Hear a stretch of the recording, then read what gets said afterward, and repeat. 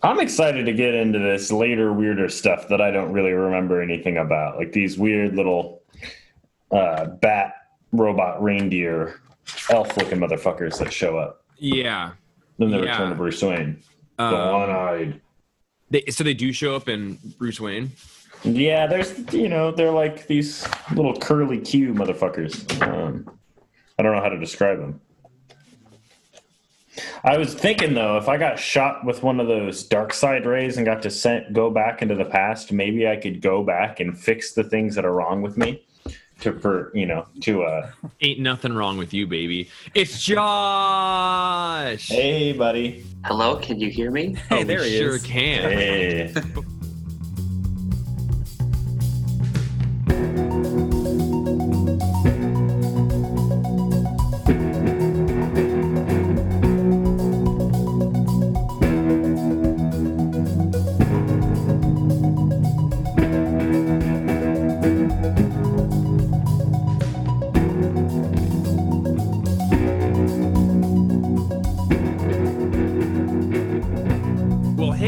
Everyone, welcome to Batman in Quarantine episode. I did look at it beforehand, and I already forgot. 36. So we're getting very close. This is the closest we've ever gotten down to the wire in terms of recording and producing episodes. But we're going to be talking about issue number 700 of Batman on this year episode of Batman in Quarantine. So if anyone needed to track down this issue or needs help tracking down this issue, let us know. We do have copies of it at the store, but it isn't in a paperback that is easy to access, I don't think. I think that it's in Time in the Batman, which is no longer in print. I meant to be. Yeah, that's too bad. It's a very good issue. Oh my goodness, did you hear that? Like the sound of a cherub, an angel from on high? We have a special guest. Well, listen, I'm, as always, Jeff. I'm Roman. As always. I'm Puddin'. And we got Puddin'. And we have a very special guest who's been mentioned many times on this podcast, has sent an amazing email in, Mr. Joshua Kinney. Josh, thank you so much for being here with us. I'm so excited and just honored to be a part of this grand project that has really ferried me through quarantine time. I can't believe that people would be honored, so that makes me feel very good. This I'm honored people want to do this with us. Yeah, if anything, it's please someone show up so that we're not screaming into the void and pretend that this is happening. So I'm excited to get a little bit of Josh's backstory here, but I'm going to toss some backstory out as well. I met Justin, who I spend a huge deal of my life with, while working at Barnes & Noble.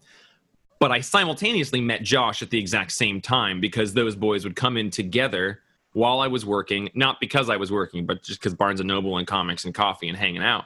And I had put Batman the Black Mirror as my staff pick by Scott Snyder, and Josh and Justin had seen it, but I know Josh is the particularly big Black Mirror fan or Scott Snyder fan. And I think that in getting to know you guys, I think that for the first several times I saw the two of you, Justin was much quieter. For sure. Absolutely. So Josh was the person who I kind of met and formed the first relationship with just by virtue of him being a more loud person, which is a crazy way to describe Josh because he's not a particularly loud person, but it's a fond memory for me because now I know Justin. Or more to the point, Justin knows me better than just about anybody on the planet. So I am so grateful for those times where you guys came into Barnes & Noble because it's enriched my life endlessly since then. Josh, can you give us some of your Batman? You like Batman. Give us your history. Tell people why you like Batman or Grant Morrison or what any of this is.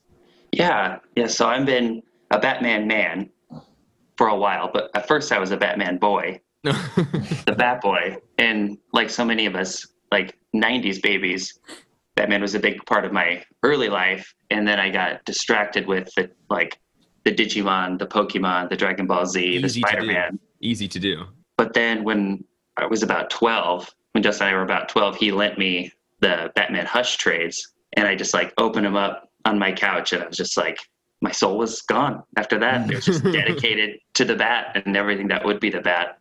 And so I spent middle school covertly, without anyone in school knowing, collecting anything I could get my hands on which wasn't too much with the allowance of $10 a month.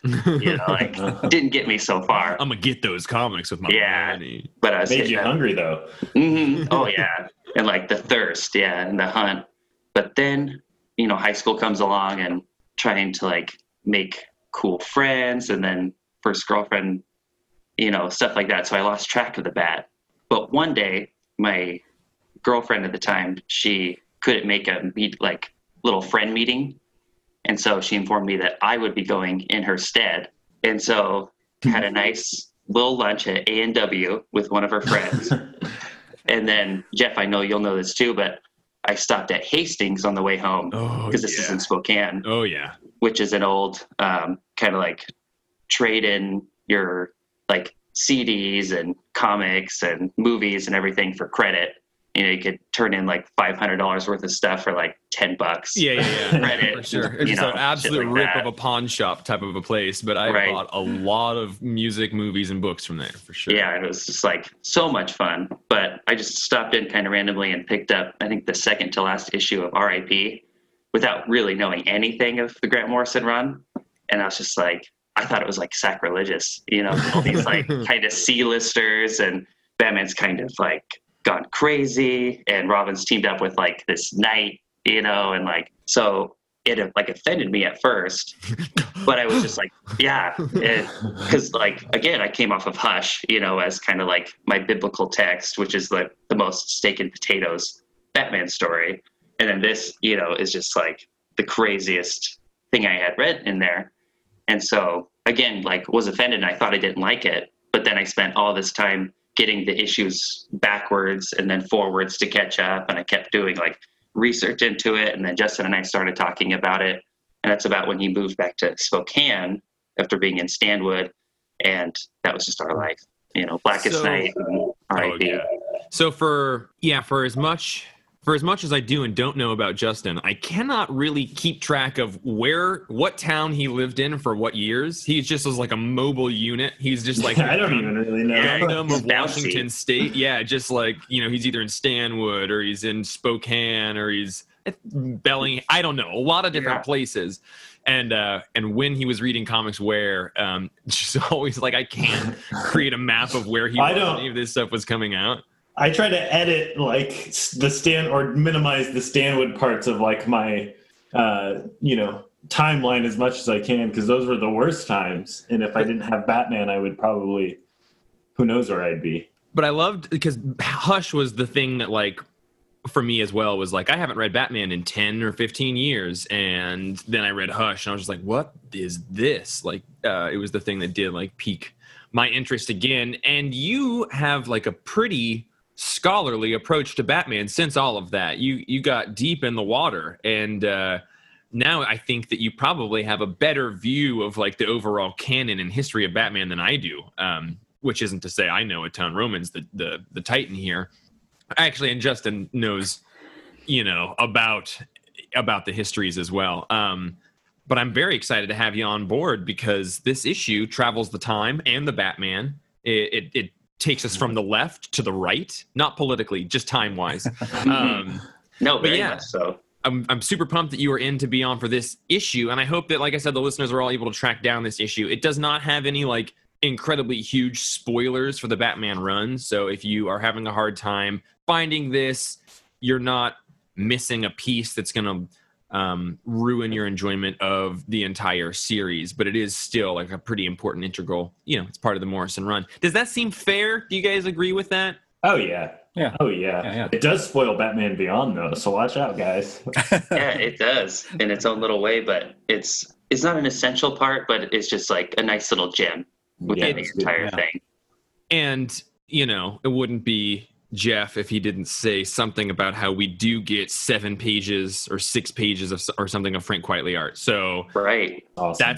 That's just like Christmas. Anytime I get to open up a book and see Frank Quitely's art in there, I'm like, I'm going to freak out a little bit. Hey, Roman, did you track down this issue? I did. Well, I got the Grant Morrison Batman Omnibus Volume 2, which has it all, everything in there in chronological order. Which is a huge benefit for this run, which is you just almost schizophrenically all over the place. So the credits for this, Yeah, Justin, get in. I did just wanted to say something Yeah. about the schizophrenic nature of both Josh's experience with Batman and this particular issue. Is Josh, maybe you had the hardest cold open to this Morrison run, because like by the time I got it, I had read some of Batman and Son and was aware like, oh, Morrison's the weird guy that maybe I like, but I'm in denial about. And then Jeff, like, you probably started towards the beginning of the run with this run. Josh just picked like a random issue of RIP and then went back. Like I don't know if I'd be a Batman fan if I started with like issue 2 of RIP and saw that tin-headed cowboy guy and Yeah, like Buckethead. yeah. Yeah. Even if you started like in the first issue of RIP, I still feel like that has got to be one of the divinely unrewarding ways to stumble into the Grant Morrison Batman run, right? Just like, what the fuck is going on here? Right. Yeah, it's amazing in context, but out of context, Right. like Yeah, and he's just not. Bruce wasn't acting like himself. Like the issues before that with like Jezebel Jet, and he's just like kind of freaking out and beating the shit out of other people. It's Right. like, what's happened to my Not man? my Batman. Yeah. Not my Batman. Well, so the credits on this issue, it's written by Grant Morrison, of course. It's got pages 3 through 10 are done by Tony Daniel. Pages 11 through 18 are by Frank Quitely and Scott Collins, doing a Scott Collins style that doesn't look anything like his stuff from like The Flash. Then Andy Kubert does 19 through 27, and then David Finch does 28 through 33. So it is an oversized issue. This is the one episode we're going to be putting out this week to get a head start on the following week's episodes. We're going to gain some ground. Roman and Justin, we're going to get it all back. It'll be fine. We'll be fine. It's going to be fine. I just want to point out that this title page was designed by Steve Wands. I just gotta, we gotta let the fans know Steve Wands designed the fuck out of that title page. Yeah, we have not talked Red lines? nearly enough about Steve Wands' I love a red underline and title page. Yeah, so just gotta get that out there, guys. Design the Yeah. shit out of it. So this issue is called One Impossible Crime, Time in the Batman. It takes place over 3 time periods, the first of which being early on in Batman being Bruce and hanging out with Dick Grayson as Robin. And they are introduced to a doctor and some stuff happens, but then we do a time jump forward to when Dick Grayson is Batman with Damian, and we are introduced to a locked door murder where the doctor from the first part is found murdered but older than he should be. And then we jump to a future scene, which is Damian in the 666 universe or timeline, and he confronts that doctor as well as some crazy new Morrison villains from the future. A mystery is solved, and then we get a sort of very Morrison-esque, let's just jump into the future and look at the legacy of Batman. I'm very excited to talk about those last several pages with Josh, and because Scott Snyder does a certain thing with sort of the legacy of Batman in the future, and Morrison does a very different thing. And as a Scott Snyder fan, I'm excited to hear your thoughts on that. But before that, let's start it yesterday. Mm-hmm.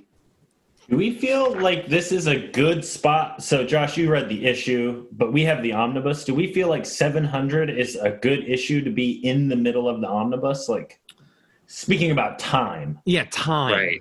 Yeah. Yeah. I mean, yeah, I think so. Just because like the story is split up, like yesterday, today, and tomorrow. Even the artists too. So you just get a little dab of the highlights of your entire like Odyssey, like the longest Bat Odyssey of them all.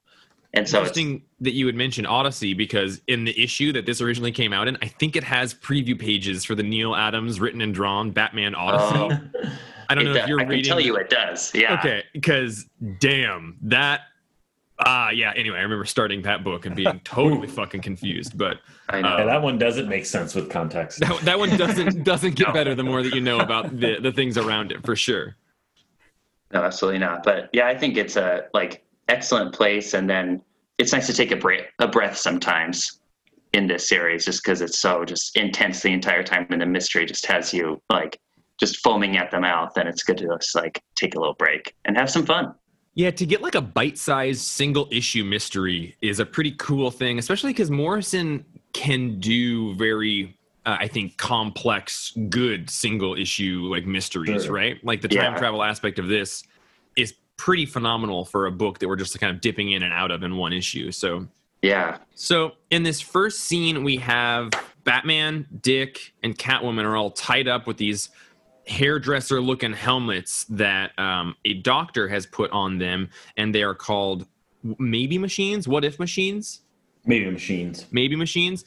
and that doctor and this machine actually like existed and is a part of some comics. I found like images from Batman being under the machine, although it's not originally didn't look like this, but being in this time travel hypnosis state, even as far back as the Silver Age. So just another classic instance of just like, oh right, I can't assume that anything here is just a new element that I'm dipping into. Like all of it is like, if you Google a thing, it all makes fits sense. together. Yeah. Batman loves putting his head in machines. Loves Yeah. it. Yeah, isn't this doctor like he had shown up before? Anytime they needed a Batman time travel story, this was the guy they'd use. Yeah, exactly. There was sort of this maybe machine, as I was reading, is the kind of mechanism for being able to go back in time or go to other places, which is great Silver Age logic, right? Like in a time where they were just making stories where it's like, let's go to Egypt.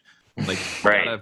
gotta get there somehow. I know. Did you guys notice, like from the first page too, with when he is in Egypt and running away, and he's saying like right, left, and everything? Yeah. Throughout the rest of the issue, right and lefts keep being made, and it's very interesting. So it almost gives this like thought that maybe they're all kind of stuck in the maybe machine, because it's these directions throughout the entire thing. I didn't catch the directions. That is awesome. I did sort of think about this idea of like, is this whole thing maybe the maybe machine? Like how much of this is real or how much of it is the maybe machine? Yeah.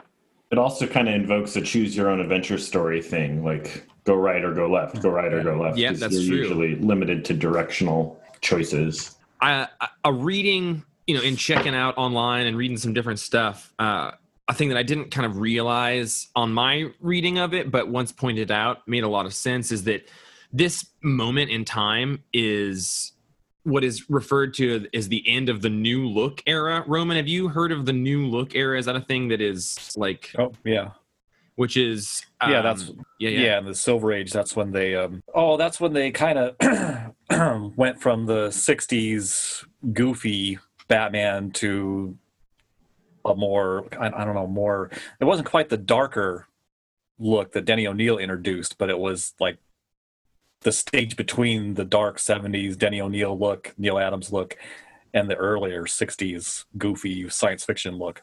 And I'm hearing that like this is like you just said, would have Like- probably chronologically took place right before the Neil Adams stuff. Yeah, in fact, I forgot that.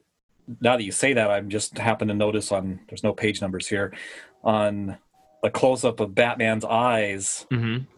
as he's talking to the Joker, and he's got like that Adam West new look. nose. Yeah, he's got the Yeah. like little rectangle over the nose and the eyebrows on the mask. Batman looks in the New Look era like a lot longer and leaner then too. I remember like going to thrift stores and seeing those comics from the New Look era, and it's not like short little grizzled Batman. It's like tall, lean Batman, and eventually we get our like kind of strapping, super broad chested Neil Adams like alpha male Batman, but he's like longer and leaner. I remember that direct thing. Sveltman. Yeah. So for that time frame, I thought it was really interesting reading somebody else's view of the way that the Joker is portrayed here, because it almost has this schizophrenic nature of like Morrison pointing out that this is one of the transitionary periods in the Joker's life where he's going through one of those first metamorphoses. So he's kind of oscillating between being like joke guy here, but then he also like takes this fear gas and like blows it in Robin's face and wants to like cut his mouth open with that double-bladed box cutter. And that didn't stand out to me on my first read, but I also did really like that idea of Morrison trying to depict sort of one of those early transitionary periods for the Joker and do that kind of his thesis statement of he and Joker go through these metamorphoses and put it into this story like that. I thought was, whether intentionally there or not, is a really cool idea.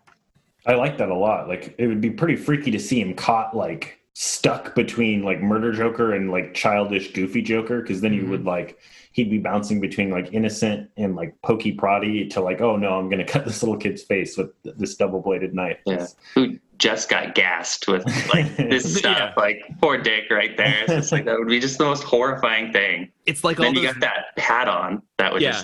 just piss me off because they're so silly.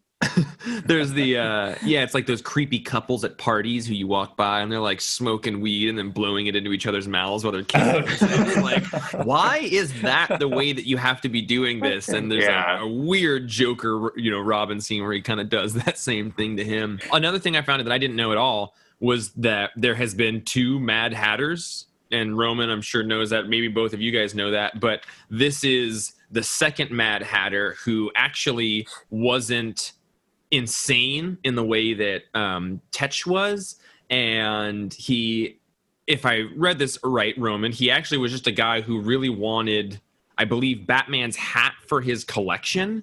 Yeah, it's Cal. Yeah. And that's why Joker refers to him as tediously sane in here by like Yeah. comparison, because he's actually not a crazy villain. I didn't know until this morning there was 2 Mad Hatters or anything, but just like, what a weird fucking thing to throw in. Like, oh yeah, I'm using the more obscure, Mad Hatter that ultimately becomes Hat Man. He's just like very insecure about his male pattern baldness. And Yeah. he's like, if I had that thing that Batman has, maybe finally I'd feel okay. I need the perfect hat. Yeah, and I don't remember this original Mad Hatter if if he's this way like when his original appearances, but I like how Joker Morrison is kind of portrays him as like this Yosemite Sam, like pulls out his 6 guns and really long 6 guns. It's all Yeah. looping it up in the background. I almost think this is the best written like Mad Hatter in any story that I've really read. Just like Where are the everyone good Mad Hatter does stories? so good. Yeah. I Like think the animated series has got some cool Mad Hatter shit. That's the only one that comes to mind for me. Oh, yeah. yeah. Robin Year One, Yeah. like he fought him there, and like that was, but it was like more of a Robin. Like Mad Hatter was just kind of there. So to the To be Robin Year beat up. One point, Josh, where do you fall on the Chuck Dixon scale? Right, we know Justin on a scale of 1 to 10, 10 being Justin, hmm the lover, the definitive Chuck Dixon Love him. fan. Where do you fall? I'm a Dixie chick. Yeah. I think I have to be too. Yeah, I could like- totally see the 2 of you guys like reading Nightwing issues together Yeah, or something. I know. Junior And high or high then school. Robin won right there, and Mhm. then we'd go like outside and pretend that we were them and have that same fight against Blockbuster or something, someone like that. So It's Firefly. yeah, I mean that's how I cut my teeth. I love it. I wish that I had somebody on the journey with me as a young, and mine was mostly like, will anyone please read this? Can I get someone to please read this? You, Danny, read this. Okay, fine, I will, I guess. Like, that's very, very good. What else in this opening scene are we missing? I didn't notice it on my first read through, but when Batman breaks, while the Joker's torturing Robin, Batman breaks out of his restraints, and when he kicks Joker, that's the page when suddenly the art changes and Batman's face is more in shadow, like the New Look O'Neill stuff. Oh, that's true. Interesting. Yeah, and Riddler calls him Cape Crusader, Right. and Batman says, "Don't call me that again." And I didn't realize when I read that, I was like, "Why is he saying that?" Right. And it's because he's now switched to more the next stage of Batman. He's the Wow. Dark Knight at this point. Yeah. Yeah. And that's awesome. I had read somebody else sort of bring up that him denying being called the Cape Crusader at this point. So what does that mean? Like, so is Cape Crusader the term that kind of embodies that globe-trotting svelte era pre-darkness? To me, it kind of embodies the TV show era, the 60s. Okay. Yeah. Which because that's how they always referred to him and Robin in that show.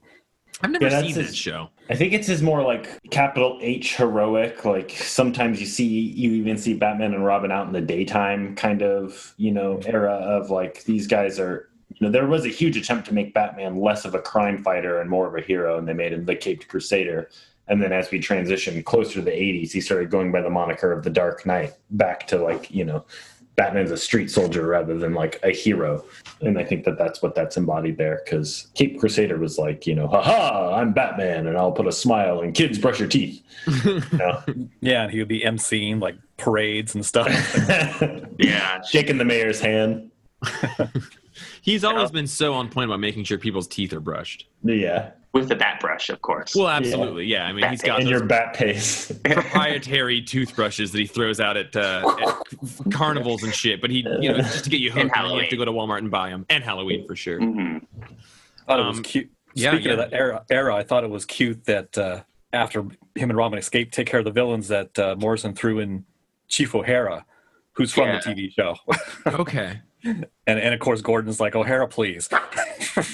I love, how much even, we could talk about how much he puts overall Batman canon and comic continuity into this singular run, but he clearly loves that Adam West show. He does. This is him saying, like, that happened, that is an important...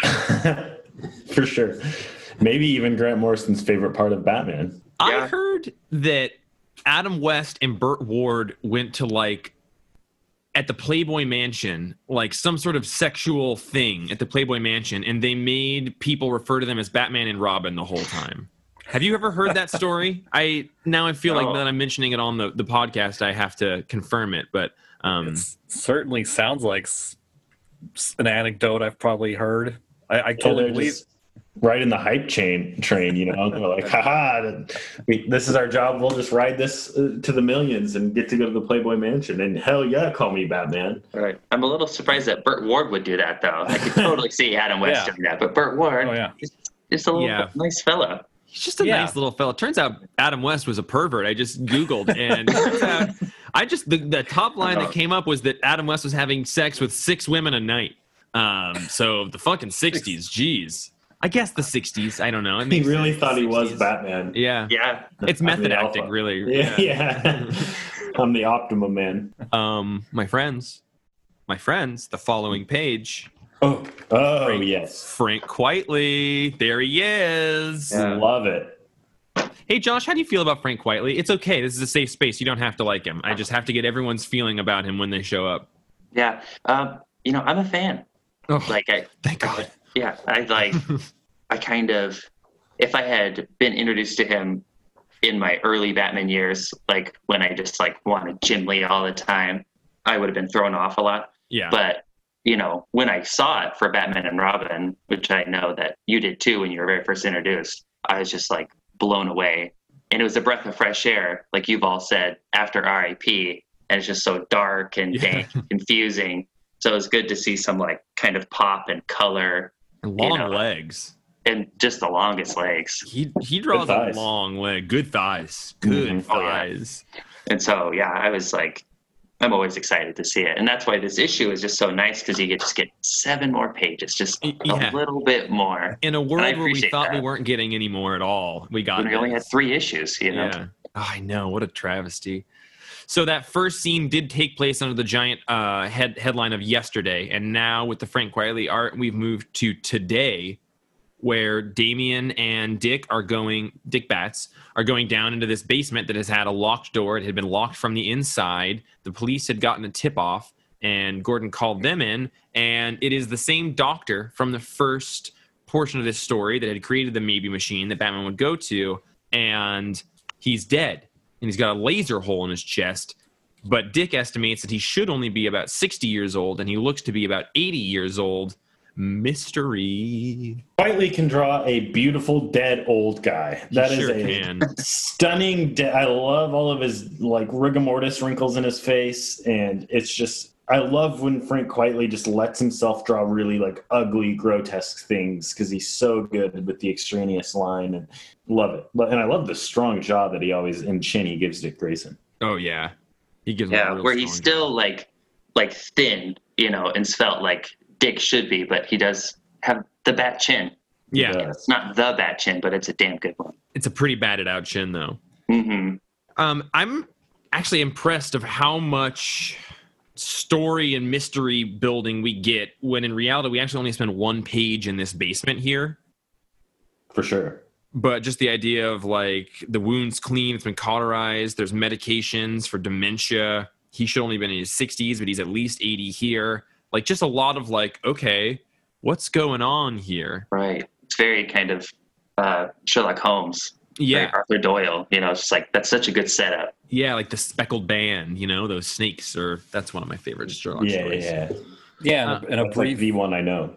and a brief and a brief kind of throwaway dialogue that turns out to be important later when Dick Betts asks Officer Bailey how his kid is, because that kid's going to be important later in the future. How does it? Who is the kid? Well, we're not there yet, but I think. Oh, okay.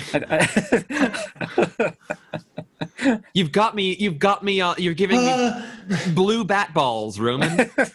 Bear with it, old chum. Okay. I don't know if I can take it. Ooh, Roman man always makes me have blue bat balls. Oh man, Roman, you're like Adam West in the Playboy Mansion. Can't stop you. He's excited now. I just loved that line because it felt to me like Morrison really having a handle on sort of how Dick Grayson as Batman is different than Bruce Wayne as Batman. And just to see him walking down the stairs and to say like, you know, hey, Officer Bailey, how's your kid doing? You know, like that's the kind of thing that separates, I think, Bruce from Dick. As much as I would like to think that Bruce would be kind and want to know how people are doing, you know, his priority. Yeah, he's a machine. Right. Yeah. He probably wouldn't bother asking. I mean, later on, he might, if there was a reason to, he might recount to Robin, oh yeah, that was Officer Bailey, his son, blah blah blah blah blah. But he wouldn't bother ever speaking to Officer Bailey. And he'd make sure the medical bills were paid and the wheelchair was bought. Right. He'd check in from the shadows and make sure the kid's doing all right. But he sure as hell wouldn't let anyone know that he cares. And that's Right. And when he's in crime mode. yeah, you know. and he's always in crime mode. My interpretation is the same as yours, Jeff, which is like no surprise. But you know, I love that Dick Grayson is the kind that's gonna like know the cops personally, like remember like, oh yeah, he's got the kid, and where I imagine Bruce is like too busy being like deducing every single thing that he forgets the human element. So Right. And this also seems like that's Dick's style of detective work. He like talks to people, interviews them, gets their narrative, their understanding, rather than just like purely computational. So, all right, Morrison, he's good. Dick used to be a cop too in Bloodhaven, and so you know that kind of relates to like you know how their job is every day too. You know, he's been on both sides of that line. And it's just that great instance of like character work that it doesn't need to be explained, right? It says a lot about Dick Grayson as Batman just in that one statement of talking to the police officer. It's just, strength of writing. I think a lot of people, a writer would be like, yeah, you always sure do make it a point to check in with us police in the last 6 months. It's very cool that you're so friendly now, right? And like, you can see a lot of comics would do that. And this is just sort of like that general respect for the reader that at some point frustrates people because they're like, don't respect me so much. Please tell me what's going on here. But I really love it. On the following page, we get a shot of the Batmobile flying under a bridge. I love that shot. Damn it if that's not the stuff that I love about Quitely. Like, ugh. Yeah, and it's kind of a Mobius, too, with just like how the space works. There's just so much there, Yeah, that's a great call out, yeah. And you see like how all the different types, like the topography of Gotham, like that buildings look really small and it looks almost like a European city rather than like this giant, American style metropolis. You see all the kinds of, facets of Gotham. I like seeing the architecture from a different kind of perspective. And, Quitely does a really good job of like, oh, this is just like the slums that they pass through every night, And just like the brickwork on that bridge is so gorgeous. In those first 3 issues of this run, like Quitely did a lot of those sort of thin panels that are really wide and show a huge amount of land, and I absolutely love it. You just mentioned the architecture of Gotham, and we've got Josh here, so I'm just going to get another quick 1 to 10 score. Gates of Gotham by Scott Snyder and Kyle Higgins. Go. Oh man, I really enjoyed it. Really? I probably give it like my personal view, it's like an 8, but as like a whole story, it's probably like a 7. There as far as a Batman story, but I thought that it showed the world really well, a good history of Gotham, and then you get to see some characters like the Black Bat that you'd get to see like one time in a comic book, and then it was all over. So I thought it was a good like culmination of how the family at that point and everyone working together. It came up on another podcast just recently, and I was like, I haven't read that in so long and don't even remember it. So I'm glad to have a Snyder scholar here. I really loved just this scene of Dick Grayson with Damian showing up on the anniversary of Bruce's death or parents' death to drop off this black wreath, in Crime Alley. I had hoped actually that we were going to then see Damian like do the same thing in the future world, and I wouldn't be surprised if there's some script or some issue out there where Damian does do that. But I just loved the transition of Bruce and Dick's relationship of him being his ward to being like his best friend is really rewarding, and to see him like care enough about honoring his friend's parents to make sure and like put this wreath under this lamp while Bruce is gone is just a really super touching to me. I really like that bit of work. That's really good. And then even Bruce's like his son isn't as interested in doing that. Yeah, it's up to the ward and the best friend. I also love the Tween Titans band poster right there. That's nice. Yeah, that cracked me up too because I love the DC Superhero Girls cartoon show. Yeah, you do. and there's I think it's the same character actors from Teen Titans Go show up on that as like younger versions of themselves that Jessica Cruz and Bumblebee have to babysit at Wayne Manor. And of course they go nuts and the young Titans destroy the place. And they're referred to as the Tween Titans. And it's also, and also on that show, their version of Robin is one of my favorite versions of Robin because he's just this little freckle-faced punk-ass jerk. And he's not a good detective or anything, but he's just such a little prick. In Teen Titans Go, Robin? No, in DC Superhero Girls. Oh, okay, sorry. and all the girls hate him, and he's just such a little monster. I was just gonna say I like this next page because I love me a Quietly fight scene. Yeah, yeah, he just does them so excellently. Like the texture of everything, like the glass, like for the car when Damian kicks that guy. Like I love when Quietly like does glass or anything like that. The texture is just phenomenal. No, that's one of those. I couldn't agree more. His broken glass, like nobody quite draws broken glass like him.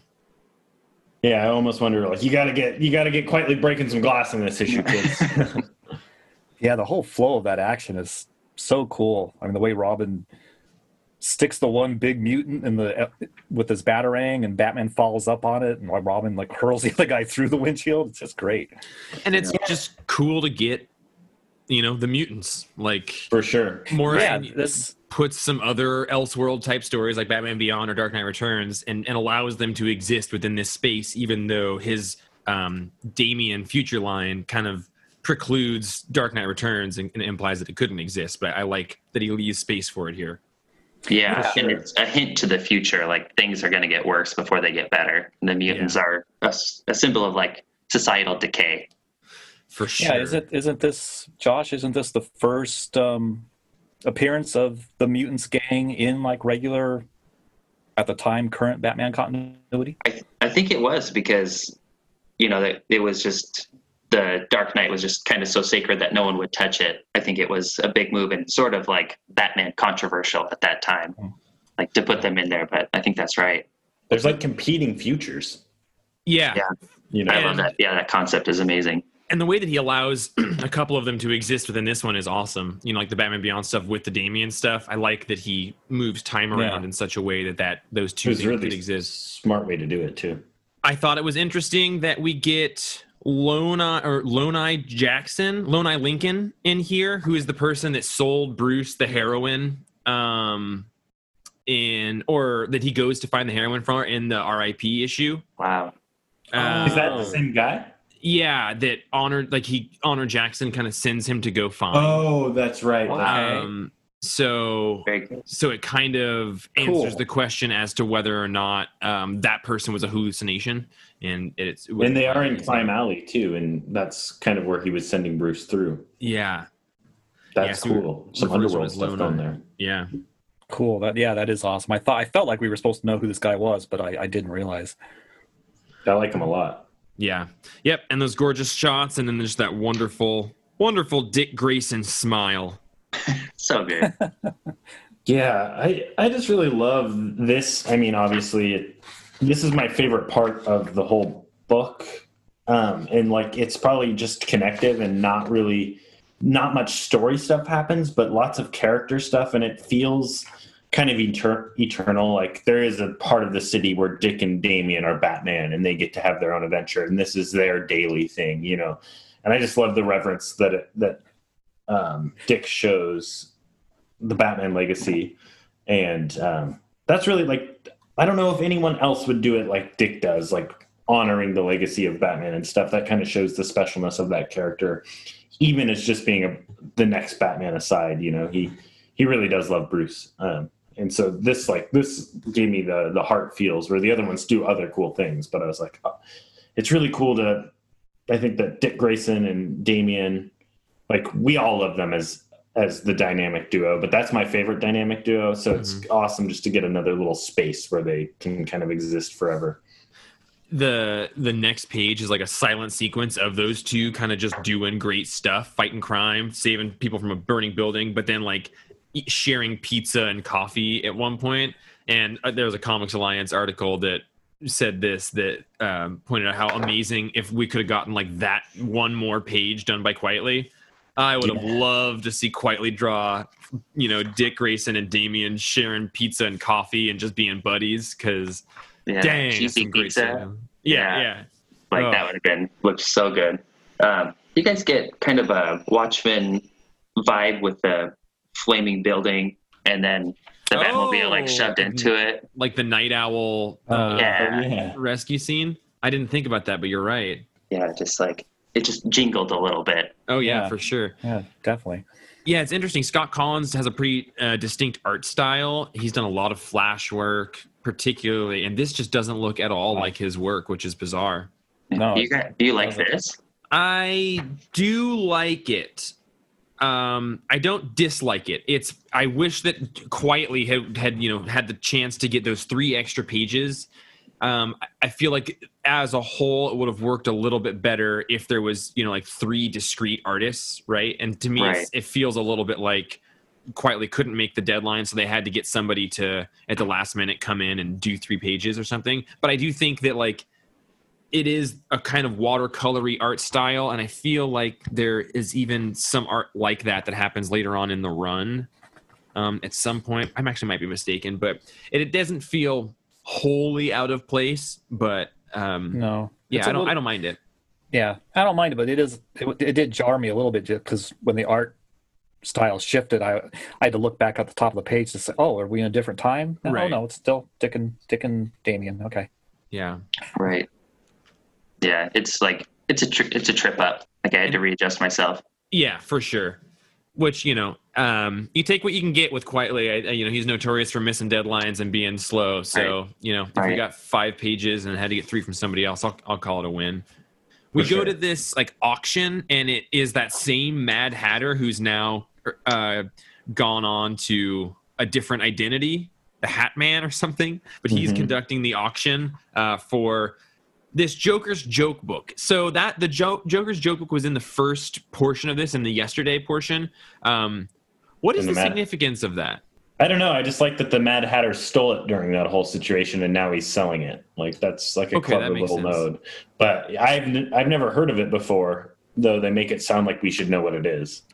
It felt like almost like the mystery of this issue was somehow going to be related to that journal or something, because it gets just a little bit more dialogue than a throwaway item. So I was confused if I was missing something about like sort of what it is. Yeah. Roman's got something. I thought it was kind of a red herring, and supposed to be kind of maybe a companion to Batman's Black Case Book. Except I think somewhere in this story, or maybe I'm confusing something I read in Cody Walker's book, but it's revealed that there's nothing written in the Joker's Joke Book, because the Joker doesn't write stuff down. He doesn't care about keeping a record of stuff. Yeah, doesn't it say, like, I think maybe inside here that it's with invisible ink or something? Yeah, that's it, with invisible ink that only insane people can read, or something like that. I love That's a very Morrison idea, right? Right. Well, that was wonderful. And just that the Joker would just like care about this book a lot for this one moment, and then he kind of dies and then is reborn in that panel. So maybe he's just like, oh, I don't care about that Yeah. thing. To close out this time, moment, we get Dick and Damian talking on a rooftop. Damian says something foolish, and Dick says, "You'd be the worst Batman ever." And Damian says, questions him. He's like, "How am I supposed to follow your insane leaps of illogic?" And he said, maybe when you do, you'll be good enough to be Batman finally. Trust me, that is. And I love that being the end of this sequence, to then going to the future where Damian is Batman and he is a good Batman and he is a good detective. And it's just like, it tells you a ton by not telling, like just by making you understand there's a giant time jump that was saying, he couldn't have been a good Batman and then he becomes one. It's like a montage without needing any music or montage scenes. For sure. Morrison's a master at letting you make leading you to a cognitive leap you have to make. Right. Which makes it more significant. And you feel like you're more part of the story, if you kind of just like feel that instead of read it. Right. Man, the art on this one is Andy Kubert? Yeah. Mm-hmm. Yeah, and this first panel, I mean, geez, Damian Batman is fighting some kind of cyborg guy that's all torn up and being shredded up, and he's driving a real crazy looking Batmobile. I guess that's a Batmobile. It's pretty wild. It's bigger than his other one in 666. Yeah. That was Damian likes a small car. mod. Yeah. He does like a small car. Did any of you guys read all of that Damian Son of Batman miniseries from like 5 years ago that Andy Kubert wrote and drew? Josh, Wow. I thought, Probably. I thought you did. Yeah, I read, I guess I can't feel bad about it, but I read like the first two. I read the first one and was just Yeah. like, oh, this is not Morrison writing Damian. This is a less proficient writer. It's an artist writing, an important story that I think was a fully formed time in Morrison's life. So to just have somebody else dip in, I remember being really disappointed by that. But his art is gorgeous here. And if you like seeing it, maybe check out the miniseries Damian Son of Batman. Yeah, I totally collapsed that in my mind with another Damian story. That's where they're in this future. Yeah. And it is I love this future. That's a travesty. Yeah, it is. Yeah. Andy, you're dead to me. It's better to just maybe think that it didn't happen because those artist vanity project stories where like they get to write their own story but they've never written before are always a little bit uncomfortable. It's kind of weird that he does a story that like he drew for someone else who wrote it. Yeah. Like, hang on, Grant, I'm gonna follow up in what you did. Don't worry. I got a plot. I got a script. Don't worry about it, Grant. I don't need you over here. I'll kill him. And this is the point. This villain, this cyborg dude, he's the son of Officer Bailey. Oh, damn it! How and why? Fucking good. Because Batman's talking about how a madman called January, and when he confronts him, he's talking to him, and then he says his name, January, Max, and Max was the name of the Officer Bailey's son. And he definitely doesn't have legs. He has robotic legs. So Yeah. Dang. Wow. Took a bad turn. Took a bad turn. Nice catch, Roman. Yeah, I did whatever. get. That's excellent. That poor fuck, and now he has to deal with Damian Batman, who's just Yeah. gonna let him die to the evil mutant rats. Dude, Gotham is rough. Gotham is rough. Yeah, I couldn't hang. I got a little bit lost in the weeds with the whole like Two-Face 2, robot, January. and then January. You betrayed yourself, January. Like the who's of that got a little bit confusing for me. Me too. This is where I lost the thread and like entirely forgot it was a time travel story. Like I was like, is this in Batman's head? Where am I? Right. Which is, classic Morrison dysphoric disorder. But I lost the thread here. Though Damian is very cool and very bad.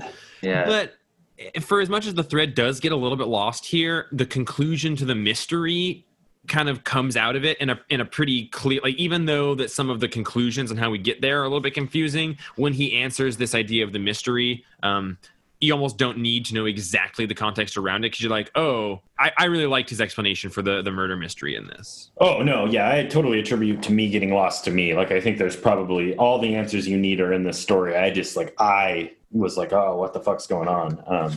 And kind of lost the thread of the story myself, but I guarantee you it's there because Morrison is badass, and the joke book is here too. Yeah, and Roman caught the Max and the January stuff, so I'm sure wiser minds than myself knew it, but I was able to just sort of be like, okay, whatever gets me to the moment where the doctor has two doctors there. There's the old 80-year-old person who is how old he would be in this time frame, but there's also the younger doctor who has gone to the future. The old version of him gets killed, and then he takes that old version back to the Dick Grayson Batman's murder scene with the locked room, drops him off there, calls the police, and dips out. So he has framed his murder that he committed on himself on somebody else, and then he dips out. So what I really like is we have a young version of that doc is just out time traveling somewhere with no conclusion, and I don't know if we've ever seen him again. Not that I know. So.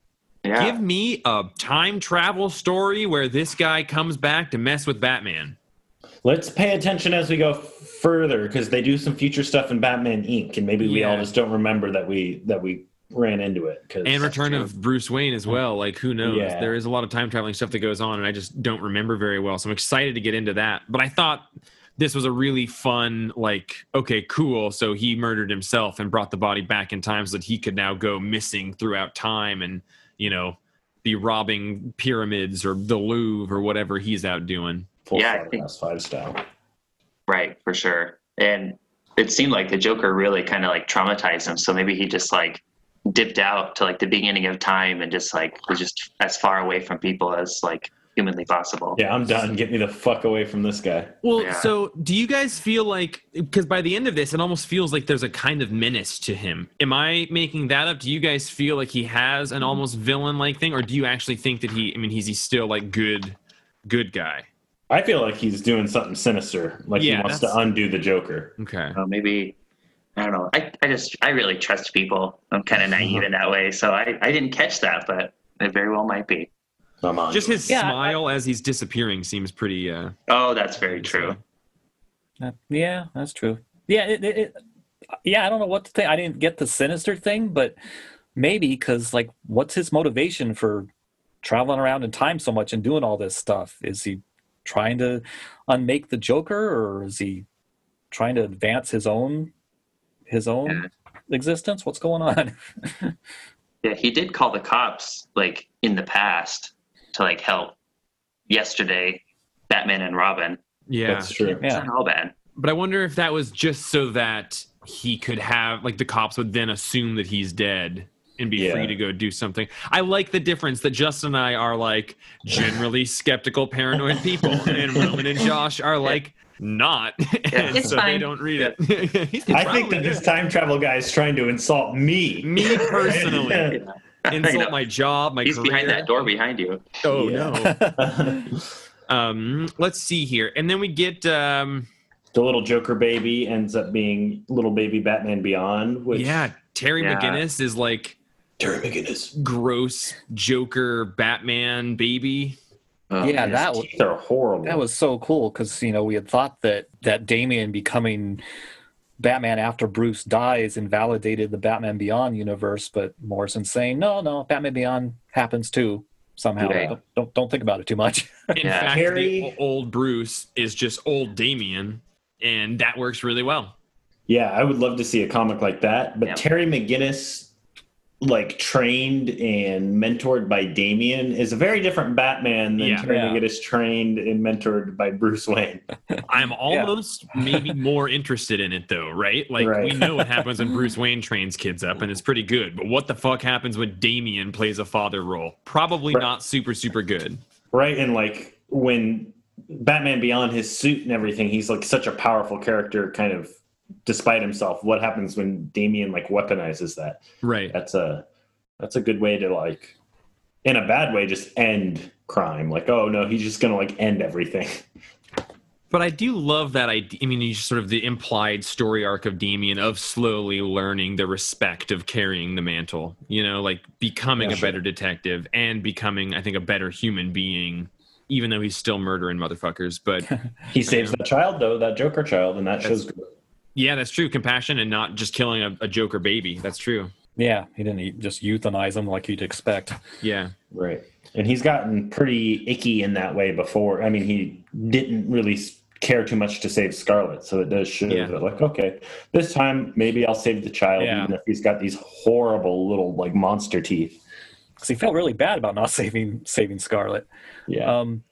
I really like the fact that when it shows that Morrison shows that Damian Batman had revived Bruce Batman's Brother Eye program, because Yeah, everybody got down on Bruce for doing that. Then Damian's like, "Hey, it works. Let's do it." that Yeah. seems like a thing that Damien would have no problem with. Yeah. Sure. Now, I don't want to spoil the Batman Beyond Return of the Joker movie, because I think that like that movie is super dark and super awesome and has one of the better like Fucking love endings Yeah. of Batman stories. But in this single page issue of the Batman Beyond universe of And Tomorrow, there are two pictures that show the Joker, and it looks like the way the Joker is portrayed in that movie, of just sort of like the all black outfit and like the greased back hair.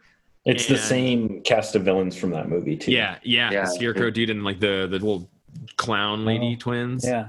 Yeah, they were like in every episode, and Yeah. just seeing the Joker like that, like I got like a spike of fear because Yeah. that movie sort of traumatized me, It's and so just seeing him again. way too traumatized. Like that was darker than any Batman animated series moment. Or I mean, for me, that really like Yeah, is. If you haven't seen Batman Beyond Return of the Joker, you don't have to necessarily know that cartoon show much. You can just watch that movie and dig it. But anyone listening, if you haven't seen it, go check that out. Except for Django, because I don't think he'd like it, because he didn't like. Oh god! Oh god! Roman, have you seen that movie? I think so. Probably. I think I have, but yeah, I don't remember. I want to see it again now. It's a good one. We go to a AD 3000, and I love this, just sort of like broken down apocalyptic world with robot police saying resistance is impossible, and you see somebody like painting a bat signal on a rock, and then we just get a rando super muscular Batman and a kid with guns like taking out robots. like does your issue what you're going? Does that have a date on there? Because just the normal comic has like no date right there. Oh really? Yeah, Yeah, it's This one's- fascinating. 83,000. Yeah, it says 83,000, and the following page says 803050. Yeah, A lot Yeah, I got changes in nothing 50 over here. years, Wow, and then the final one is 85,298. which is A we lot. got Interesting. Batman 1 million in there. Yeah, isn't that Look at Batman? Yeah, Batman 1 million, which is the other. Morrison did that whole 1 million I've never read any of that. annual. I think they were all annuals. Yeah, And it showed all the I love Justice League. specials. Yeah, Robot Robin. I love him so much. He's Yeah, so Yeah. sweet. Robot The Toy Robin is Wonder. awesome. Yeah. I need to read it. You guys are all excited about a thing I know nothing about. Dang. I'm sure we have some of the issues at the Oh, shop. I'm sure. Yeah. I know a guy with 12 long boxes of Batman comics. Hey Roman, is there any historical precedent for like weird Kirby-esque commandy Batman in AD 3000? I didn't I've- think about Commandy, but you're right. Yeah. Yeah, I've been trying to figure out if that is an oblique reference to something, and no, not that I know of, not for Commandy. And I was also trying to think, is this related to like I can't remember I forgot to look it up to see if like the Atomic Knights future is in like 3000 or when that is, but it definitely has that feel of that kind of future dystopian DC story from the Silver Age.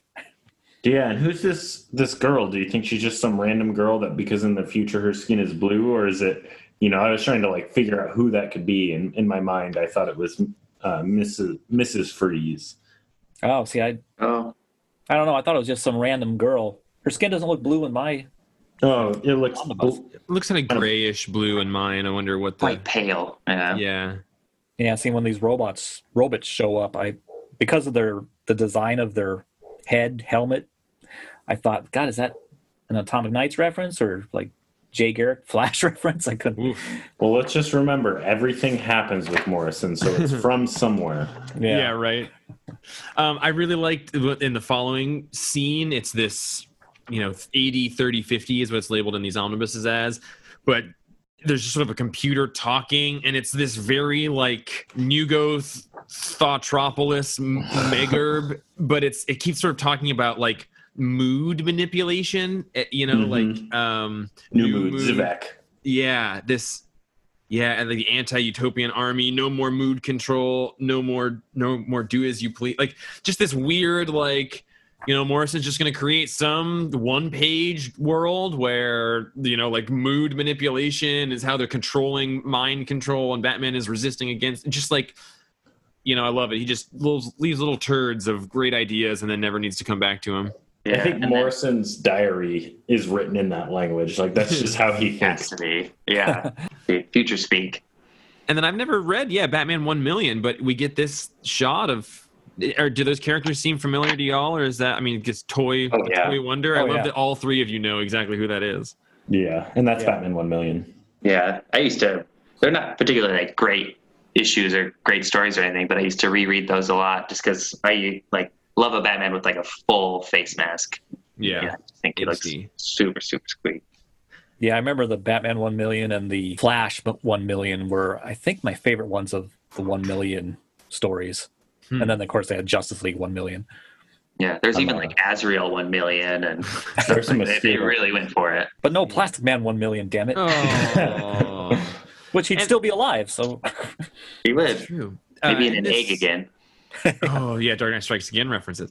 This whole thing ends within just like no matter where, no matter how dark, and then Gordon presumably lighting up the bat signal. And that's just the proverbial bat signal. As stereotypical of a Morrison end issue, as it could be, just sort of like embracing the eternal nature of Batman, and that he's always going to be there no matter time, no matter space. There's always going to be a Batman because Batman as an idea is one of the greatest ideas that's ever been created. So I love that. Love it. Love you.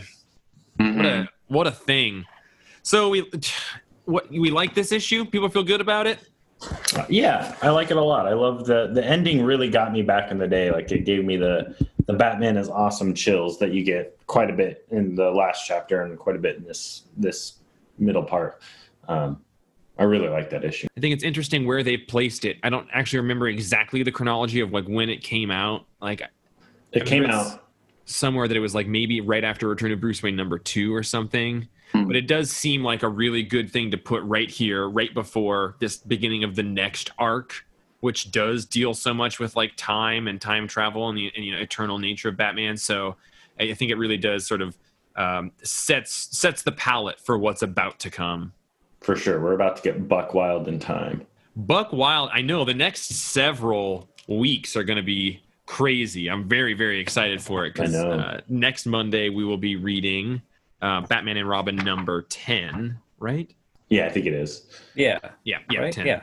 Yep. Those issues, those months, like, were so long between issues because I just think about the mystery, and then, like you talk about in every Batman and Robin, you have those 3 panels for the next issue, and I would think about those all the time. Oh yeah, Google search them, like what could decipher the possible implications. So yeah, I think this issue is a really cool instance of Morrison just doing a one shot that fits really well within his mythos of Batman and kind of does what the whole run attempts to do, which is pay respect to the entirety of what has come before it and what seems to come after it. And I think this guy writes a really good single issue. I think that as a skill is a thing that a lot of people don't demonstrate quite as well. And I would be interested to hear Django's thoughts on this issue because it might, I don't know that he would be in general as glowing about it as we are, but I think it works really well. In general, he's just not very glowing as a Satanist, Yeah, well, he's got the blood room. Everything is mauve to Django.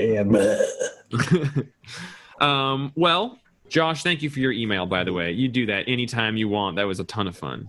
Oh man, I had like a lot of fun writing it, and it's just like baked off of the enthusiasm of what y'all have been doing, and just like I've had a really good time. I even walked out to the apartment repairman and gave him a piece of paper with Batman in quarantine on it, like I want to spread the word, and he was kind of like, just walked away. I hate having to work over here. That guy's really weird.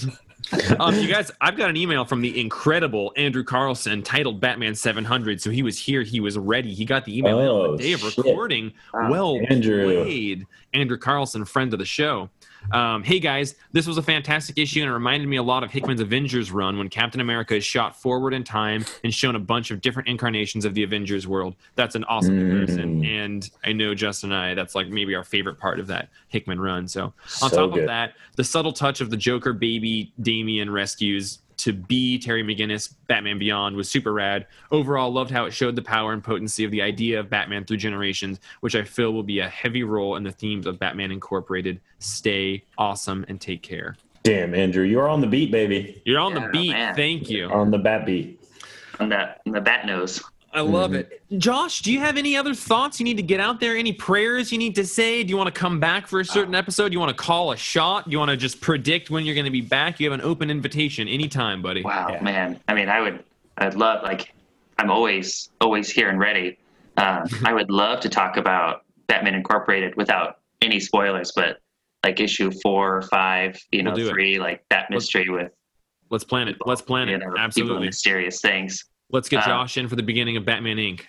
Wow. Yeah, that'd be a wonderful thing. I've had a really good time following all of you, like rereading this. And, I first read it, 10 years ago. And just as like a reader and experiencing more of the world, it means different things and it's just as special. But, like I just understand a little bit more in this day and age. So it's been good. One of the most like interesting and rewarding things for me is just seeing how different things mean to me now. Like I think we've talked a lot about how just like we're sort of entirely different people now, and we were entirely different people by the end of this run coming out from the people that started it. Oh man, yeah. So you just plumb a lot of different stuff from the depths, and it's really, I think in a time where people should be staying home as much as they possibly can, it's cool to get that experience of revisiting an emotionally impactful thing, and also kind of get to feel like we're all hanging out in a comic shop again.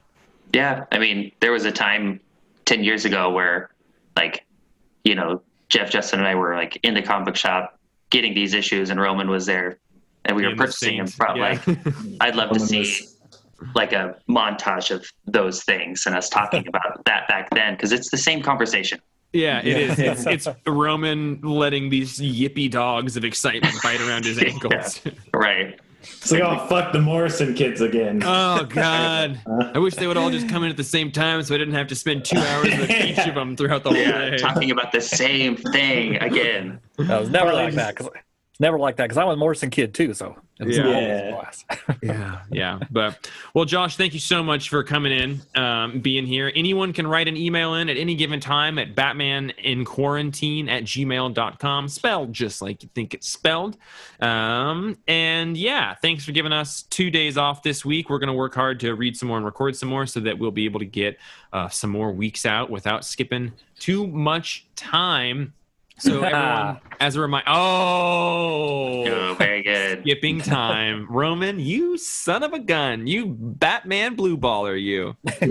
Oh, and then also I think Batman and Robin number 5, one of the Red Hood issues. I just listened to it, I think yesterday, and I really liked all of like everything you all said. Like it was just like really illuminated that issue, and what I thought was just an action issue like meant a lot more, and who Red Hood, like Jason is to Dick, to Bruce, to Damian. Like that was a really like in-depth and illuminating talk. That was, I was a little bit nervous going into that one because I was like, I don't know how much we have to say, but I was really proud of that episode and the way that it came out because I do like Justin and Roman particularly brought some awesome insight into Jason to that. So that was one we recorded when I was down at the shop. Yeah. So we had a good deep dive on that. Poor old Jason Todd. I know. Well, listen, everybody, next Monday will be Batman and Robin number 10. And then from there, we will be alternating episodes. So it's just for next week. So it's going to be Batman and Robin number 10, Return of Bruce Wayne number 1, and Batman and Robin number 11, which is part 2 of that next arc. So that's the docket for next week. Thanks again, Josh. Time fucked. Thank you, everyone, for listening. Thank you. On behalf of Justin, Roman, and Josh, I'm Jeff. This is Batman in Quarantine, and we'll see you all next week.